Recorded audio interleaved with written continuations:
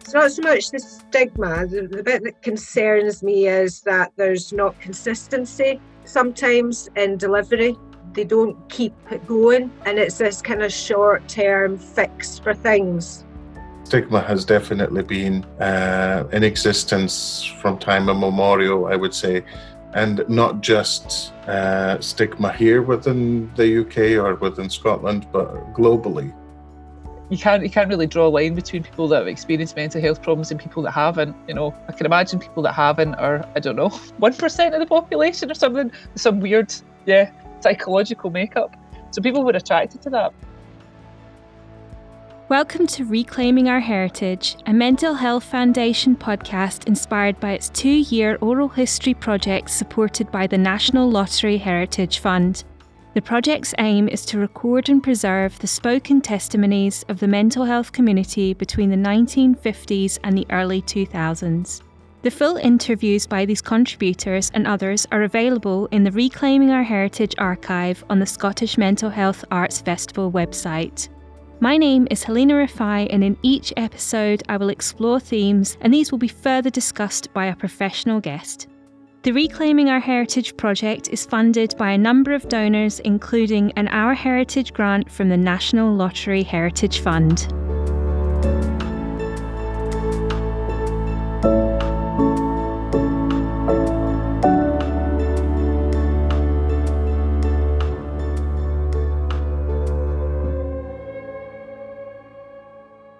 On this podcast, we'll be exploring how stigmas have evolved over the years and hearing from different voices on this theme from the Reclaiming Our Heritage archive.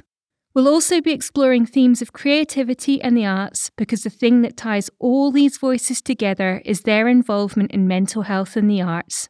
Our expert on this episode is Wendy Halliday. Hello, Wendy. Hello. Could you please introduce yourself and tell us what you do? Yes, I'm Wendy Halliday and I'm Director of CME. And CME is Scotland's national programme that looks to end mental health stigma and discrimination. And we've been a partner to the Arts and Film Festival and the team in the MHF for a number of years. I just want to start briefly with your role in the organisation, CME. How are some of the ways that the organisation approach stigma? Sure. I think one of the things, CME's been around for a long time. We're actually having our 20th anniversary this year. So I think what it highlights is addressing stigma is not a quick fix. It's something that we've got to continue to work at.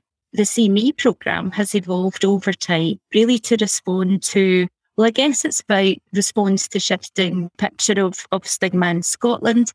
But it's also in response to our learning from our own experience, but also learning from other places that are taking an anti-stigma approach. CME started off as a campaign way back, and it's evolved into quite a complex programme of work that seeks to look at stigma and addressing stigma at a multitude of levels. Great. Now might be a great point to explore some of the archived voices that we've had and talk about the theme further. Firstly, we hear from Rachel, who was interviewed by Ben. Born in 1971 and grew up in Drumchapel and moved to the Outer Hebrides when she was 10. She returned later to Glasgow, studied at Cumbria Institute of Arts in Carlisle, and she's a community artist and has worked in a number of prison services in Scotland and with young offenders too, Barlinnie, Saughton, Polmont, and several hospitals. Started with Theatre Nemo and then delivered workshops within these aforementioned places. And she focuses on how creativity brings people together and offers a therapeutic platform for mental health issues. Could you tell us a bit about how the attitude towards using art, or the arts, in to help mental health issues differed in prison to the psychiatric wards that you worked on? I can imagine them were quite different, but I'd like to know more about that. Yeah, it was quite different. One of the things about, like the criminal justice system is that obviously they have sort of health services within those institutions. And then there's the custodial aspect as well. And there is a big sort of differentiation between the two. I think there's people who are maybe sort of, like prison officers, maybe are more of a kind of custodial style and think people should be in there because of what they've done. But then there's this kind of other aspect where there's nurses and psychiatric assessments and all those things go on within those institutions as well. And it kind of, you need the right people with the right attitude to kind of work in harmony with these guys and make those things work. So there was always challenges, and it's a difference of opinion. And, but primarily my whole experience working in the kind of, like the recreational setting, if you like, or the space where they had designated for those activities, the staff there were extremely helpful and supportive, as they should be.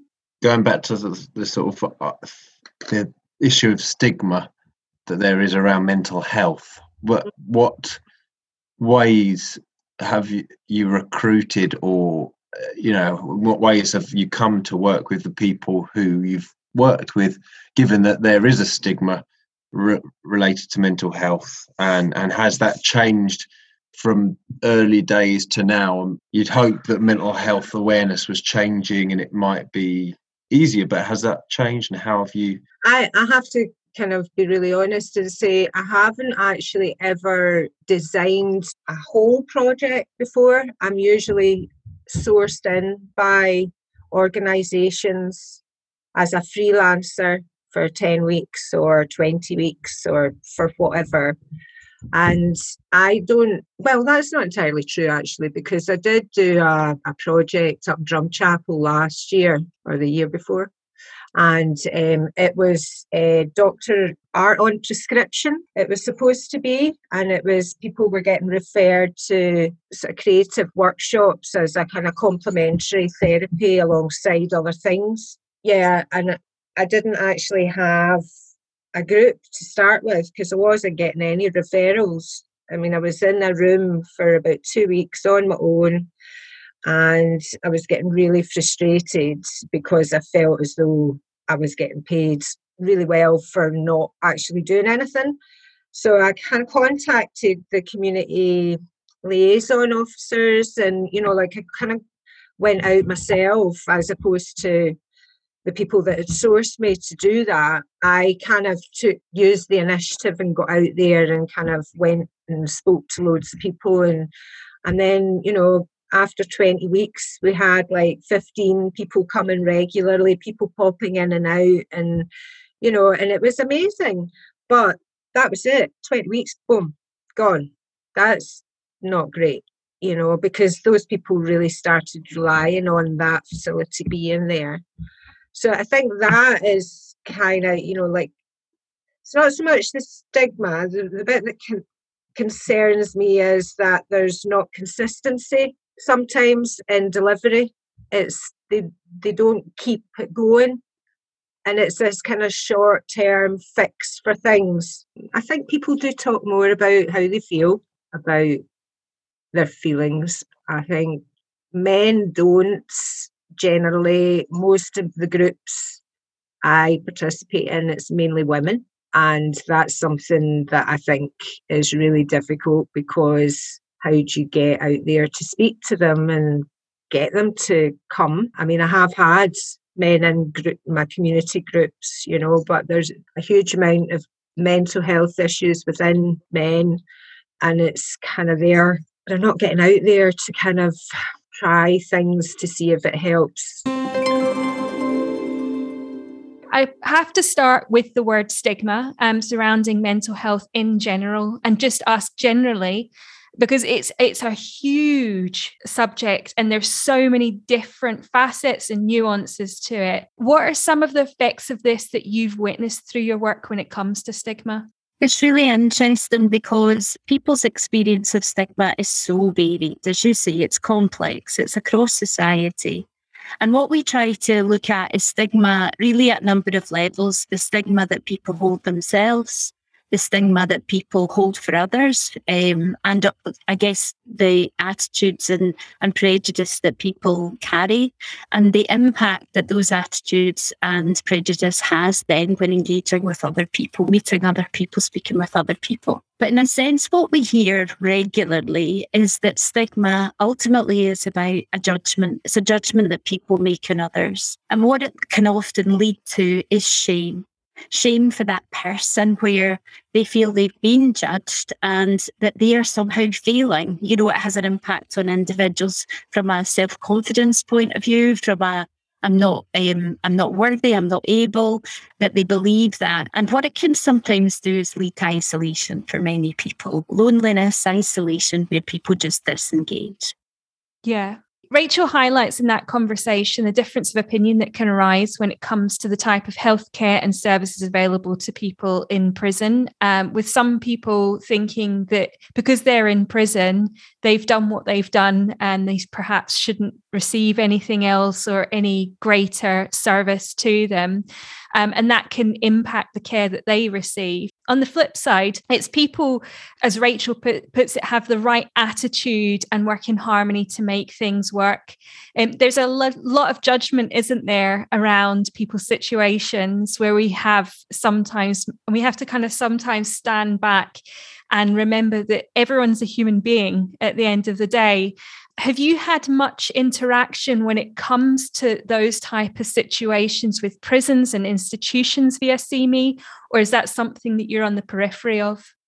No, we've come across that and we work on that particularly. So I talked a little bit earlier about self-stigma and the impact that can have on individuals. But as we know, stigma runs at a number of other levels. So one of the other factors we would describe it as the kind of structural stigma. So the ways organisations run, both in terms of their policies, their practices, and the beliefs of the professionals that work within them, can have a significant impact on how mental health is considered, how it's talked about, the culture through which people feel free and able to talk about mental health and mental illness, and the impact that has. Our own views really is, and this is borne out from working directly with people with lived experience, what everybody wants is a human response. So what everybody wants is, irrespective of the setting you find yourself in, it's only fair that people are treated in a way that really responds to their needs.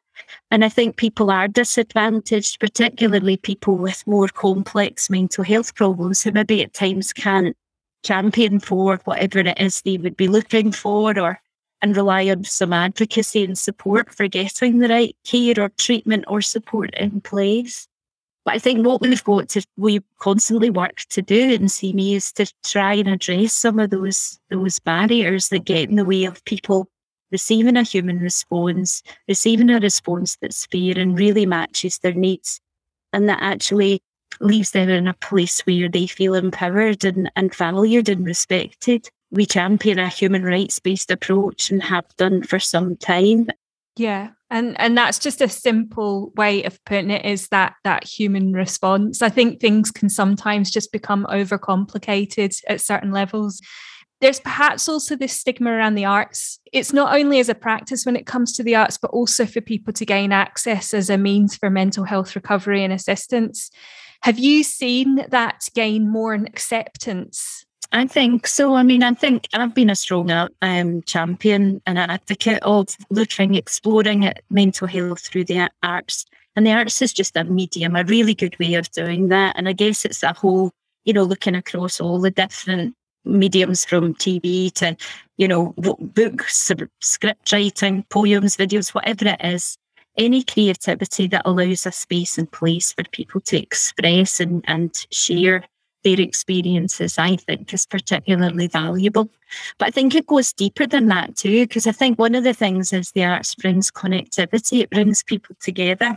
And one of the things we know about addressing stigma is where it works best is where people are working right alongside people who have no direct experience of mental health problems or illness, and doing so in a way that brings them together as equals, that empowers, all parties in that mix.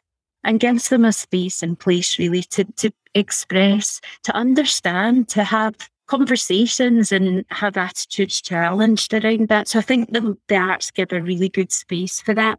The arts can really enhance everybody's well-being. It can provide an opportunity for therapeutic intervention, where somebody's maybe needing more direct support, or where they would really benefit from coming together and being together. And that has a benefit to their well-being. But also the part about the creativity and the exploration around what it's like to live with mental health problems and illness. And I think many of the projects that we've been involved in over the years have really been fantastically powerful in terms of bringing that story, bringing that real human story to people's experiences, and in ways that can hopefully reach a range of different audiences, so that some of those attitudes and perhaps prejudice and ultimately behaviours could change as a result. Yeah. So I'm going to move on to Mahmoud, who was born in 1977, interviewed by Roz, and grew up in Iraq. At 5 years old, moved to Babylon, and then at 18, moved to the UK. He's a community development worker, and Mahmoud has years of experience facilitating and organising projects about mental health. Certainly circles that I'm sure we've both been part of as well. And for the past 12 years, he's worked with Vox Scotland, and within his role coordinated the Moving Minds Festival, which was a national diversity and mental health day of events as part of the Scottish Mental Health Arts and Film Festival. So let's hear from Mahmoud. With the festival, what kind of people are you trying to reach with your audience, like an age range or a background? I think I said myself, it's everyone and anyone, and there's no real age range. We've had obviously we've had pieces of creativity that do have an age, whether it's a theatre production that's recommended 14 plus, but we've also had animation workshops and dance workshops and writing workshops, and that have had 5-year-olds being involved in toddlers. So I suppose the more people there are, the more diverse views there are, the more diverse creativity there is. And it's really that diversity that we want to encourage and celebrate. Were there any key messages that you were trying to get across with this work?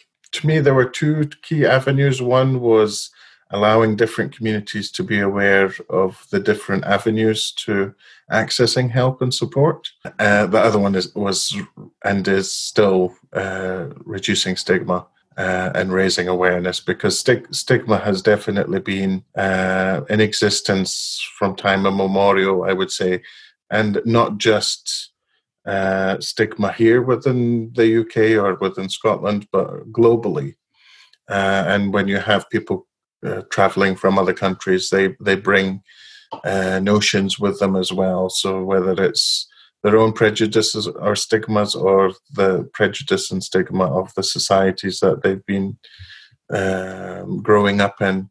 So that has definitely been a key issue for our membership from as far as I can remember, but also not just stigma in terms of other people's views and attitudes, but internal stigma, people's own stigma of themselves and self-blame. There's a lot of that involved, and it's about breaking down these barriers and supporting people to understand themselves better. How did you make people aware of the work that you were doing? I suppose through a lot of the networks that existed already. There's quite a lot of local collective advocacy groups across Scotland.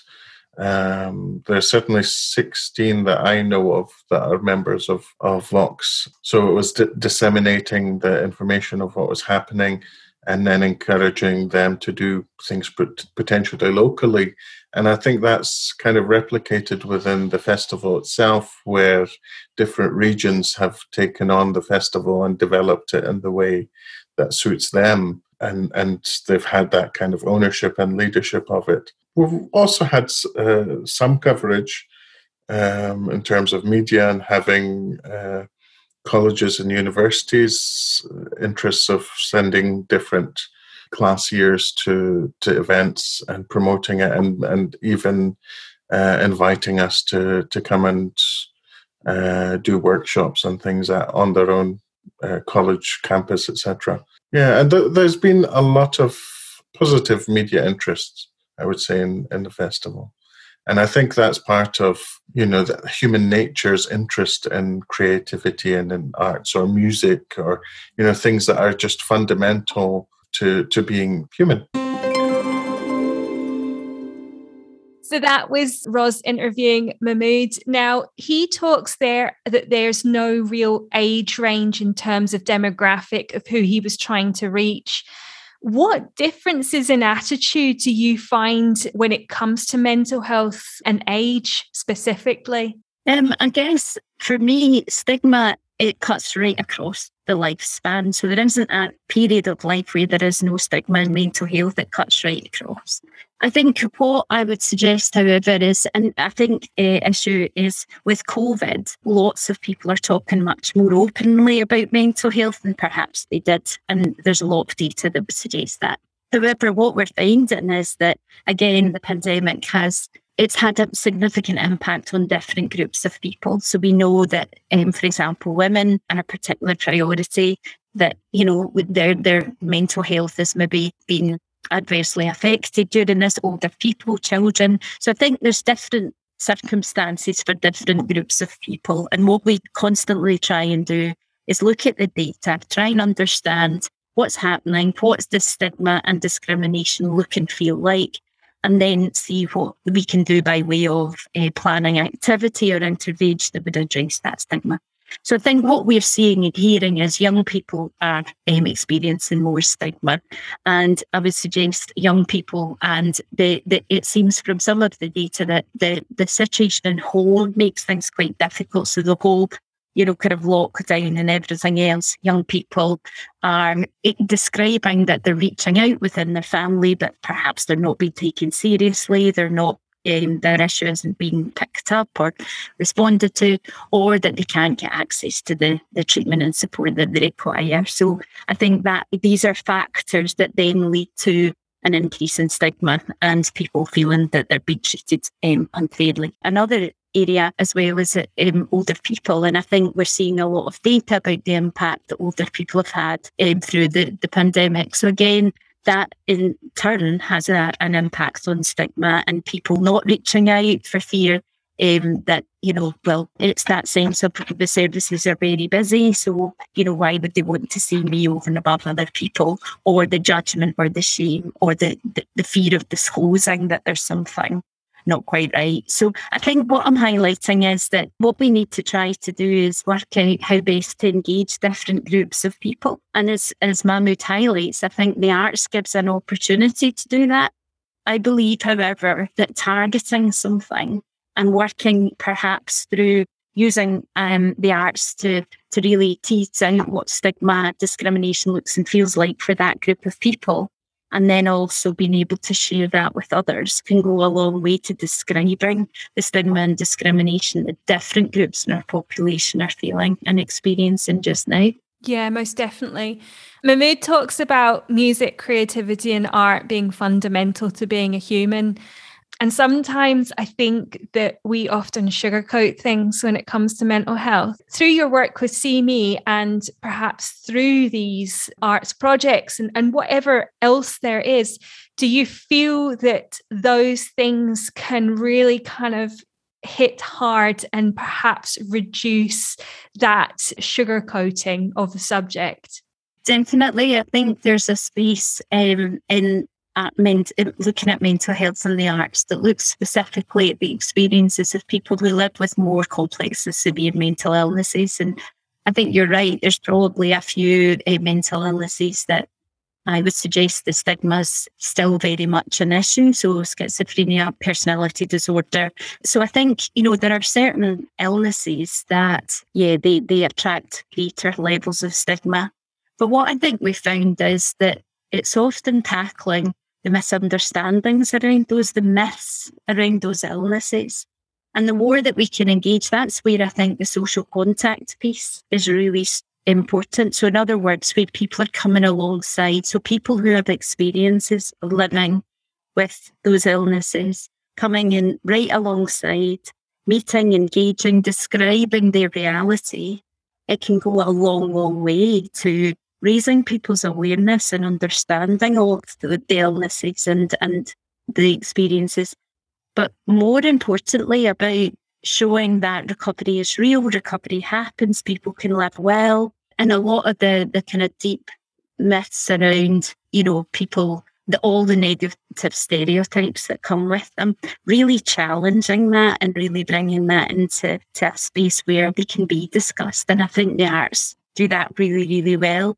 Some of the great sessions I've been to are where people have perhaps used poetry, or they've told stories, or they've shown videos that they made, or pottery, or whatever it is, whatever the art medium that they've created, they're able to describe that reality to let other people know.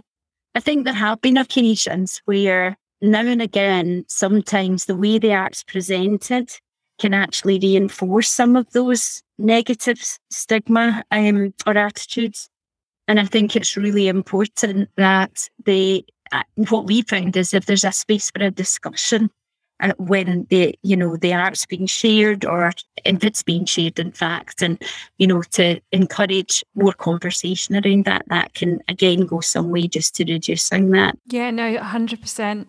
And I love what you say about recovery there. I think it's often seen as a myth that you can't recover. I've seen it happen. So I think the arts allow people to be able to describe the ways in which they can live well with their mental illness, that, they're absolutely no different in that respect. And I think through the creative means, it really enables people to engage, and that in itself helps the recovery, doesn't it? That engagement, connectedness with others. So yeah, most definitely. We're going to move on to Ruth, who was born in 1976 and grew up in East Kilbride.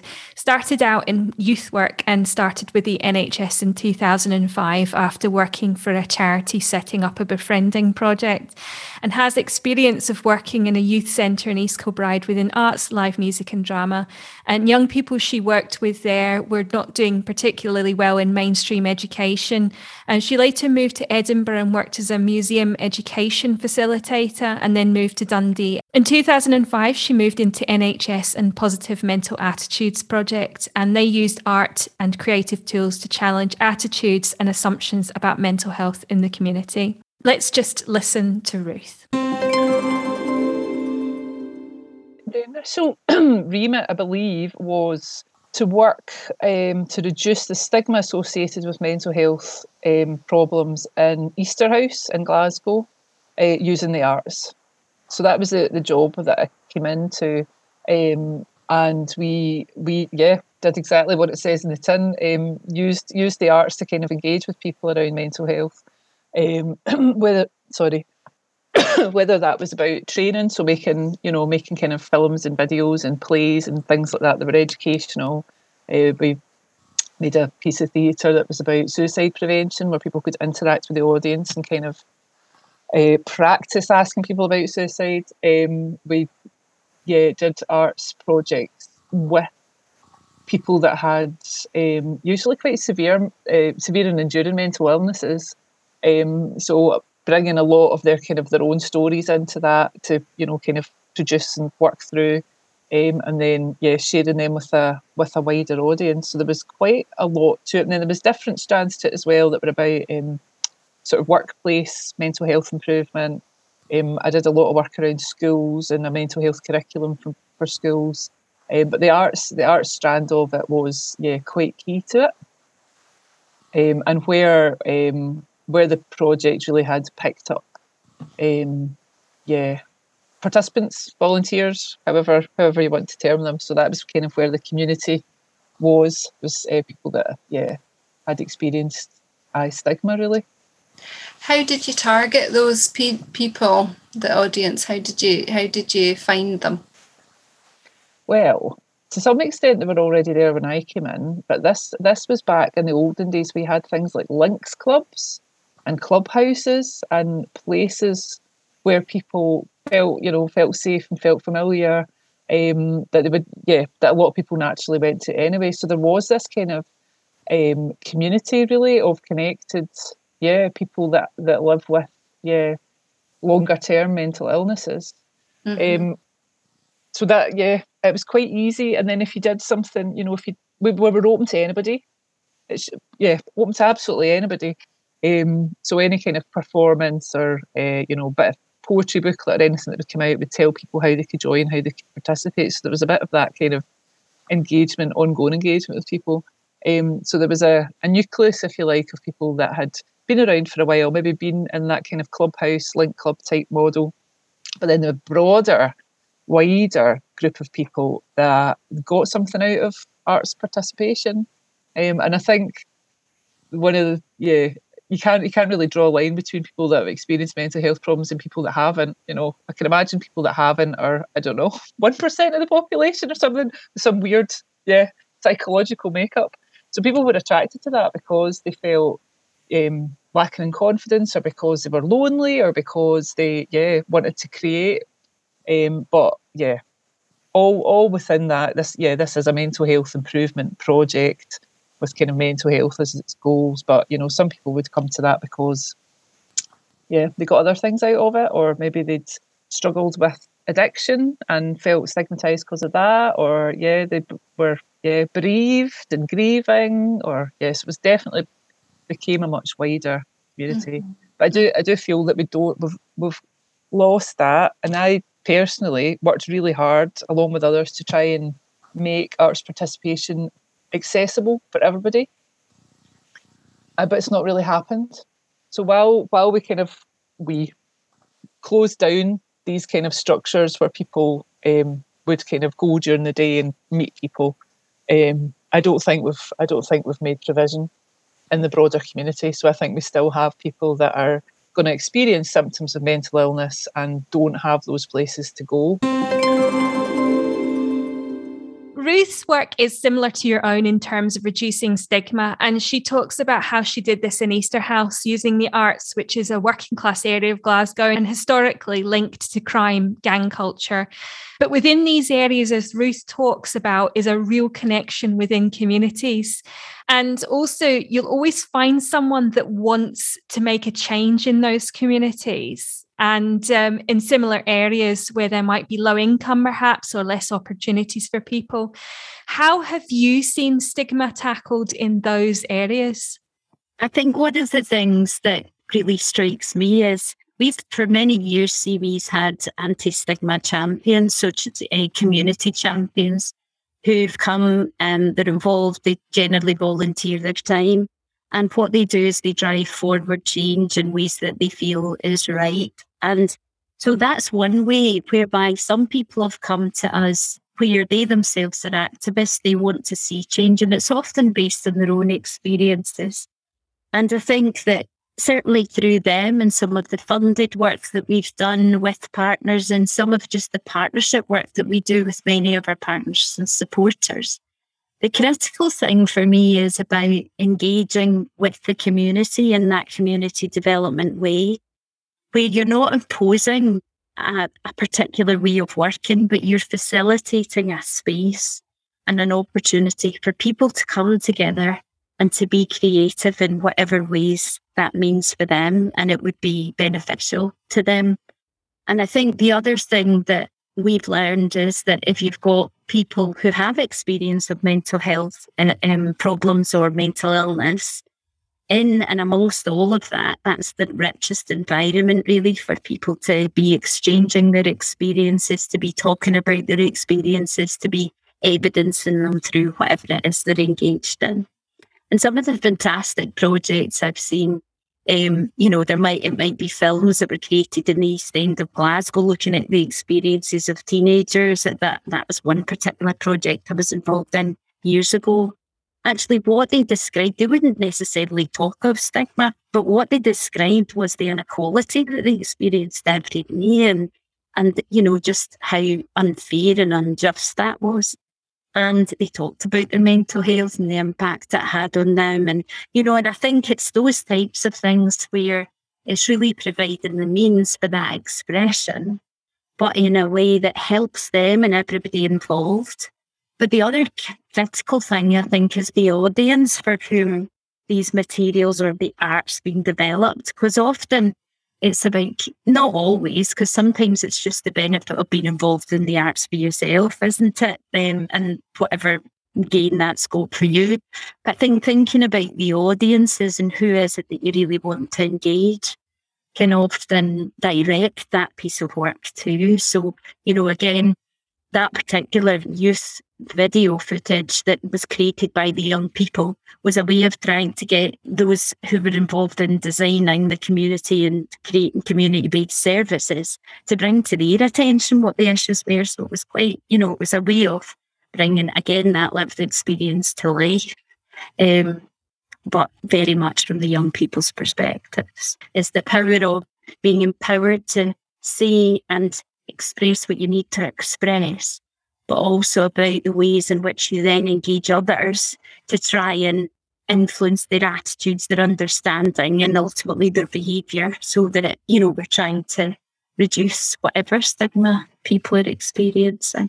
Yeah, and that's where the shame aspect comes in again, because you want to be able to have that shame diluted so that you feel that you can actually speak loudly or express loudly what it is that you're feeling. Yeah, I think the arts, certainly my experience of some of the mental health and arts projects have been fantastic in reducing some of that shame, reassuring people that actually it's okay, that they shouldn't be shameful or fearful of having that voice, and actually it is that empowering people, isn't it, to really be able to express what they need to express. Yeah, no, definitely. So I've had so many conversations now where arts practitioners, volunteers, even this conversation, and you name it, have seen how bringing the arts to people who might have a different perception of it has really made a difference and open up communication and confidence. Do you feel that Scotland invests enough in this? No, there would always be room for more. I think certainly in terms of, I think there's certainly a need for us to find new and different ways, creative ways of engaging populations for whom our kind of broader, universal approaches, messages, campaigns just aren't working. So I think what we talked about in terms of some of the more equality or diverse groups, reaching out and engaging them, we certainly need to invest a lot more in that. And from a stigma point of view, about understanding what the particular stigma is and the complex nature of that, and then thinking through what can we do together with that community to take forward action that would really make that difference. So I think there's more investment needed in that respect. But I think just generally, I think that we should try to invest in more campaigns that really bring to the fore what lived experience is. See Me obviously plays a part in that, but I think there certainly we could do with more investment in that respect. And I think another area that we really need to, and See Me certainly considering much more fully, is to look specifically at the experience of people living with those more complex mental health challenges, mental illnesses, and really paying attention to that going forward. So how do we ensure that irrespective of your diagnosis, you're treated fairly, equitably, and you don't carry that shame? How do we get? So we just need to continue to invest in that. Yeah. What would you like to see happen in the next 5 to 10 years when it comes to stigma, when it comes to the arts, when it comes to See Me? Well, See Me, it's interesting because we've laid out a 5-year plan. So in the next 5 years, we wanted to really make a difference around stigma. And I guess there was 3 aspects to that. So there was something about how do we make sure that everybody can reach out, get the help that they need as and when they need it. So that kind of wider, broader public health message of it's okay not to be okay, but to call out and get the help that you need. So there was definitely something for me there about continuing that momentum. But at the same time, I think we need to look at targeted approaches.